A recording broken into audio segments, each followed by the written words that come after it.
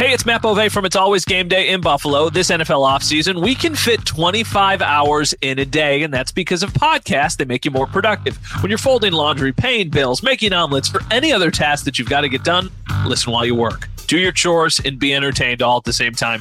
It's all about the Bills, the news, insight, analysis, and of course some jokes too, on demand, so it fits into your busy schedule. Follow the It's Always Game Day in Buffalo podcast on the Odyssey app or wherever you get your podcasts. This is Matt Spiegel, and I can't wait to bring you Season 2 of the PBP, Voices of Baseball. The very best play-by-play voices in the game talk about their craft. It's a job so special that even Joe Buck told us he will probably go back to it. I'm 53, basically 54. I think it's too early to say nevers at this point in my life. I think at some point I'll get the itch again. Incredible guests sharing great stories from your favorite teams coming this year. Find us on the Odyssey app or wherever you find podcasts. Never a doubt, Sal. Never did we think that game was in jeopardy for the Bills. Give them credit, though. They pulled it off. It was a weird one because the first half, it looks like, wow, this offense is clicking again. This is the thing that we haven't seen in a couple weeks. Good to see them kind of bounce back and have one of these type of performances. Then Mitch Morse got hurt. He got a concussion. He left the game. The offensive line started to struggle. The offense went an entire third quarter without scoring any points. And then that's when the Dolphins, I believe, scored 16 unanswered to take an 8-point lead going into the fourth quarter. Josh Allen, though, never count him out. He's that guy. He's incredible. He's such a warrior, Matt. You know, his game, his statistics were good enough. 25 of 40, that's 62%, 304 yards, 4 touchdowns. No interceptions. He also ran, by the way, for 77 yards. Yep. 381 yards of offense. He did turn the ball over once, but on top of that, the biggest thing is I don't know truly if I've ever been this close around, I guess, meaning like a Buffalo athlete who just seems like they are that guy, as you referred to, that always seems to come up clutch when you need to come up clutch. Maybe Dominic Hasek did many times, right? I don't know. Yeah. But, that's through a whole game because he was the only guy, right? He had to make save after save. I mean, when the chips are down, you need a play. This guy's competitiveness, he is such a warrior. It is incredible. And he just said in the fourth quarter with the snow starting to come down, get on my back. I am taking this thing home. And he did it. And the best part was Sean McDermott and Ken Dorsey didn't stop him from doing it. They called plays. They called his number. They gave him the trust to throw the ball in the snow, to run the ball on design runs, to run it and leap over people, and they didn't care. And I think that was the best part of this whole night of Josh Allen, what he did, that everyone was on board and say, you go do it, dude. I think that there is just such a respect for what he can do inside that locker room and with that coaching staff that they know, listen, there are times when there are mistakes made. There are times when it's not the safest thing to do, whether you're taking these hits and you're not sliding and you're doing all this crazy stuff. But that is the Josh Allen experience. I had a conversation with our old pal, Marcel, from now the Dolphins beat, used to cover the Bills. And it was after the game yesterday. And I told him, we were just talking about kind of the beat and everything that was going on. And I was like, what has happened in the time that you have left is Josh has become one of those players that when the lights shine the brightest and the stage is the biggest, he always steps up. Like there were glimpses of that in 2020 when Marcel was still here, when it was the COVID year and they were starting to trend into this team that's a Super Bowl contender, not a playoff contender. But then 2021, and then, of course, the playoffs, and then this season, in the big moments, Josh Allen almost always steps up, and I think that is something that always gives this team a chance. And once again, they're going into the playoffs. We don't know what seed they're going to be into the playoffs. It does not feel like this team has played its best football for these last couple weeks, yet they're on this incredible win streak. But I think they'll always have a chance because of number 17. And that goes back to the Von Miller injury and the Micah Hyde injury and all of these things. Yes, it makes it more difficult for them to ultimately win a Super Bowl and get to a Super Bowl. But as long as you got 17, you got a chance because that guy can take over a game in an instant and he can just become unstoppable. And that's what we saw on Saturday in the fourth quarter against the Dolphins. How about the environment, the weather, the fans? Look, not great to be throwing snowballs. And it wasn't a great look No, it was I'm lame. not going to sit here and start bashing all you Bills fans out there that, saying like we have terrible fans. That's of course not, right? The best fan base in the league. There's no doubt about it. But I will tell you, it was very dangerous. And Matt, I got hit pretty hard in the back of my head, on my neck. Didn't feel good. But, I got over it. There were some people who were getting hit pretty hard. And one was the cameraman sitting on top of the Fox on the pedestal up there. He got hit like near his eye. Like, we have to be better than that. We can't do that. But what I did love, right? So that's my public service announcement. Don't do that. Stop doing that. Almost cost the Bills, by the way, penalties on top of that. But I did love the environment of the snow being thrown in the air, and when they scored. I mean, that's what it should be about. That's what we should be embracing when it comes to having games like that in Buffalo. And I'm all for that, man. And that looked super cool when the Bills were scoring touchdowns, and especially when the snow first started, it becoming like around the whole stadium. I have a friend who moved to Florida at the beginning of the season, and I was messaging him this morning, Sunday morning, and he said that he's only had FOMO twice since he moved to Florida, and once was the home opener, and then the second time was last night as he was watching the game against the Dolphins, just with the atmosphere, with the way that they were able to win. It was just kind of this perfect setting for the Bills to clinch a playoff spot. In the fourth quarter, they tie the game, then it starts to snow, then they go down the fields, they win the game. Tyler Bass kicks the game-winning field goal. He slides as a celebration. It takes us back to the Max Afenaganoff slide in 2007 against the Rangers when he scores in overtime. I love it. Never thought about that. That's a good one. It's just this awesome, really cool. And that's the thing. Like we were just talking about before, how tough it was to get home. But I can't imagine that all of those Bills fans who are sitting there stuck in traffic are just with their friends. They're with their families. They're in their cars. They're getting home. And they're just like, wow. That was awesome. I had another friend who messaged me Saturday and asked if he thought it was a good idea to go to the game. He's like, tickets are dropping in prices. Do you think I should go? Like, what are you hearing weather-wise? And I was like, listen, I don't know what it's going to be like, but I can tell you the 2017 Colts game was one of the most memorable sporting events I've ever been to. So I am always like, I want to be part of things like that. And this did not even get close to that level, but it still ended up being a great game against a really kind of on the rise team, a division rival in primetime, and they clinched a playoff spot. So all of the stuff it checked all the boxes just to be an outstanding game if you're a Bills fan. Let's talk about other players and things that happened in this game. Dawson Knox, his best game of the season, second best of his career as far as yards. 96 yards, came close to 100, had a important touchdown, obviously, at the end of the game from Josh Allen. That was nice to see. Cole Beasley comes back, has one catch, but he was a part of the game, 11 times on the field, 11 snaps. I wonder how that looks like going forward. That would be interesting. Tre'Davious White got beat a couple times, also had several nice pass breakups, actually led the entire game with pass breakups. But things didn't go so right on the defensive end plenty of times, Matt, including Raheem Mostert just running through the defense several times, missed tackles all over the place. Damar Hamlin with some bad angles. Cam Lewis on special teams. What was he thinking? Any concerns for you from what you saw from the defense, from the special teams play, or anything else, even from the offense? They really miss Micah Hyde. Yeah, and we can be complimentary at times about what Damar Hamlin has brought them, but they really miss Micah Hyde. Whether it's on the deep balls they're getting beat on.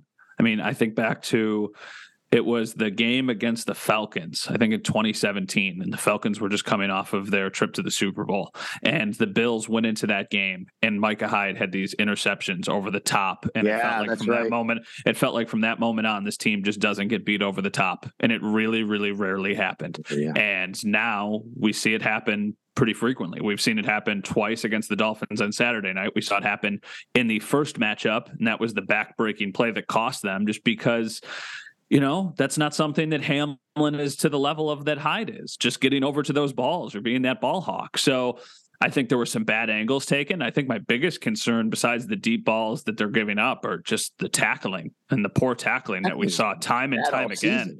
And it's been bad all year. So I don't think it's necessarily a one-off, which is concerning. And I think it is especially concerning when you're getting ready to go to Chicago next week against Justin Fields, who is very elusive and who can make a bunch of plays. And you're a better team than the Bears. But that's how you let teams that aren't good hang around, by missing tackles and making sloppy plays and mistakes. So I think those are some of the concerns that I have defensively. Offensively, just these weird little lulls that they get into. The offensive line yesterday struggled. Now, part of that was because of Mitch Morse leaving, and they were without Ryan Bates. It changed drastically after Morse went out. I mean, it changed drastically. They really struggled after he went out, and of course, they were already without Ryan Bates, so that made it worse, obviously. Yeah, and I mean, Mitch Morse is dealing with a concussion. So in concussion protocol, we know that. Sean McDermott did announce that, and he'll remain there throughout the week, and we'll see how that progresses. Concussions are weird. So we have no clue when he'll be back. Concussions are like, just go get healthy. Don't think about football until you're healthy at that point, especially for him, because he does have a little bit of a concussion history. So there's just a lot of layers to it. But we do want to mention, Sal, the Ike Butker news. It seems like we're going to see Ike Butker kind of back on the 53 soon, right? Yeah, I think so. So the Bills, he cannot practice anymore. His window has closed, but they did have a 1-day grace period from the day his window closed, which was Saturday, to activate him. But what's weird is Sunday would be that day, but the NFL does not announce any transactions on Sunday. There's no actual transaction wire unless it's COVID related for Sunday. So basically the Bills can submit the paperwork to the league on Sunday and say we're activating Ike Butker, but we might not find out until Monday, until either it's on the transaction wire or the team announces it, whichever one it is. Yeah. I'm expecting one of those two things to happen. I'm assuming as we record this that the Bills have already done this transaction with the league, but that we won't find out until Monday, because as we sit here today, we have not heard anything officially. So that would obviously give the Bills a little bit more versatility, more options if they are dealing with a Mitch Morse injury. Ryan Bates improving is what Sean McDermott said when he spoke to reporters on Sunday. We don't necessarily know the timeline there. I don't necessarily think it's going to be a very long-term thing, because he didn't have any injury designation or placed on IR or anything like that. So I don't know if we'll see him this week, but I would imagine we see him sometime in the next couple weeks. So they're going to have to get creative. I do think that even with a banged up offensive line, you should be good enough to go into Chicago and win a game, but you want to make sure that you're getting healthy as the playoffs get here. So that's our little offensive line tangent. What about, Sal, anybody besides Josh that really stood out for the right reasons on Saturday night? Yeah, for sure. How about Quentin Morris's catch? That was outstanding. Yeah, it was great. Quentin Morris had his first touchdown catch in the NFL, his first touchdown in the NFL. Nyheim Hines had his first touchdown as a member of the Buffalo Bills. He also did a very nice job. I'll tell you, pretty funny. I was in the locker room after the game, as you were, and I was talking with Nyheim Hines, and I said, Nyheim, what's it like to catch a punt when the snow is pounding in the face? You're under the lights. You're looking up. It's a dark sky. It's a little bit windy. And he said to me, he goes, well, I'm one of the best in the league at doing it, so I just do it. I'm like, yeah, he's one of the best in the league, right? He's very, very good at it, and that's why I think that's why the Bills traded for him. Yeah, go ahead. Can I add one more person? Yeah. Kaiir Elam. Big day for Kaiir Elam. You like the way he played? I like the way he played. I think Kaiir Elam, that was a nice little bounce back game for him, considering he was inactive a couple weeks ago when they played against the Patriots and barely saw any time when they played against the Jets.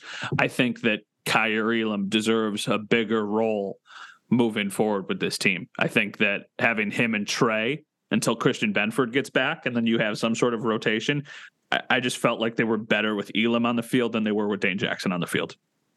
I would also add Tyler Bass here in those conditions. The entire operation, Reed Ferguson, Sam Martin, Tyler Bass. Sam Martin actually had some nice punts. Like when they came off the foot, I'd hear people go, oh, he did exactly what he was supposed to do. He put the ball where he's supposed to put it, did a really nice job. Sam Martin punting the ball. He was also the holder, obviously. Reed Ferguson, the snap. And then, of course, Tyler Bass converting all his kicks, including the game winner. And then, of course, he has that slide. The Bills were also very, very good in the red zone again. Matt, the last 4 weeks combined, how about this? The Bills have gone from, they were 23rd ranked in the league in red zone offense. Not a good job 4 weeks ago. The last 4 weeks, 11 of 13, and the only two misses. The one that got batted up and it tipped and intercepted in Detroit. And then Devin Singletary goes down on purpose to kick the winning field goal. That was a red zone trip. Oh, wow. Okay. Yeah, I wouldn't have even thought of that. And really heads up play by Devin Singletary there too, just to make sure that he went down and give yourself just the chance to kick the field goal at the end of regulation. No, I mean, yeah, I think that there are steps in the right direction, especially with the red zone offense. I still need to see more continued production from the offense and not have these little spurts in games where they struggle. Against the Jets, it was basically the entire first half. Against the Dolphins, it was the third quarter, and then they had the sack on their first possession, I believe, in the fourth quarter, the Jalen Phillips forced fumble. So it took them a little bit. It took a little bit of adversity to kind of get them to snap out of it. And it, took Josh putting his superhero cape on. But we're being nitpicky about a team that's 11-3. Yeah, exactly. Right. I mean, I think back to last year. Remember, they were 7-6 after 13. Then they went on a 4-game winning streak, obviously, and they wound up 11-6. They're 11-3 already this year after 14 games. And a lot of things went right. There were some things that obviously we can look at and say they have to be a little bit better at. But again, I'll go back to, Matt, I say this every week. I said it on the radio, every Monday on the Extra Point Show, especially after the Bills struggle or win a close game. I say, look around the league. It's not just your team, right? Look, if you're in Kansas City doing this podcast, if you're doing It's Always Game Day in Kansas City, or you're on the ABC affiliate in Kansas City or the radio station in Kansas City, aren't you going, oh my God, what's wrong with our team? We are allowing the Denver Broncos and Houston Texans to almost beat us. That's what's happening there. You look, if you're in Cincinnati, you're feeling really good about the wins, but you're like, man, we got to have some struggles here to go through this. Like, nobody's perfect. No, I mean, even look, Dallas, they were a huge favorite against Jacksonville. Yes. They lost in overtime. Philly, all that they could handle from the Bears, who now the Bills are going to play. It's pretty common. Like, this is kind of just life in the NFL. And I think that also speaks to how good the Bills are because they're 11-3. So even with those life in the NFL moments, they're getting wins, and their 3 losses are a combined 8 points. It's not like they've gotten blown out in any games. They haven't had one of those Colts games of last year or whatever game. Or was the Colts game that they got blown out in 2020 or 2021? That was last year, yeah. 21. It was last year, 21. So yeah, they haven't had one of those games. So can I point out, after how many times did we hear early in the season about one-score games and 21, 22 and one-score games? Let's check in on the Bills and one-score games now. Oh, yeah, another win. They've just been winning one-score games. They beat the Dolphins by 1 score, beat the Jets by 1 score, beat the Lions by 1 score, beat the Browns by 1 score. They've been winning one-score games now. There's nothing different necessarily Sean McDermott's doing. I was always on the side of, no, don't tell me it's about decision making. And if you knew the analytics, no, that's not what it is. It's literally execution in critical moments. That's what it is. That's what determines one-score games and backdoor one-score games, right? Cleveland made it a one-score game late. It goes down as a one-score game, even though the Bills actually had that game in hand late. Yeah, I think that trending in the right direction. I think you can't slip up this week. Right. You're a better team than the Bears. You need to go handle your business. You need to let everybody who's a Bills fan have a nice little holiday break that they can enjoy a Bills win on. And then your all systems go for that massive game on January 2nd against the Bengals. But the game on January 2nd is only massive if you beat the Bears. So that's why you need to handle your business first. And then you start to think about the Bengals in the playoff matchups and the 1 seed and all of that stuff. Just don't get there yet. So there's another reason why the game is massive. I'll tell you about that here soon.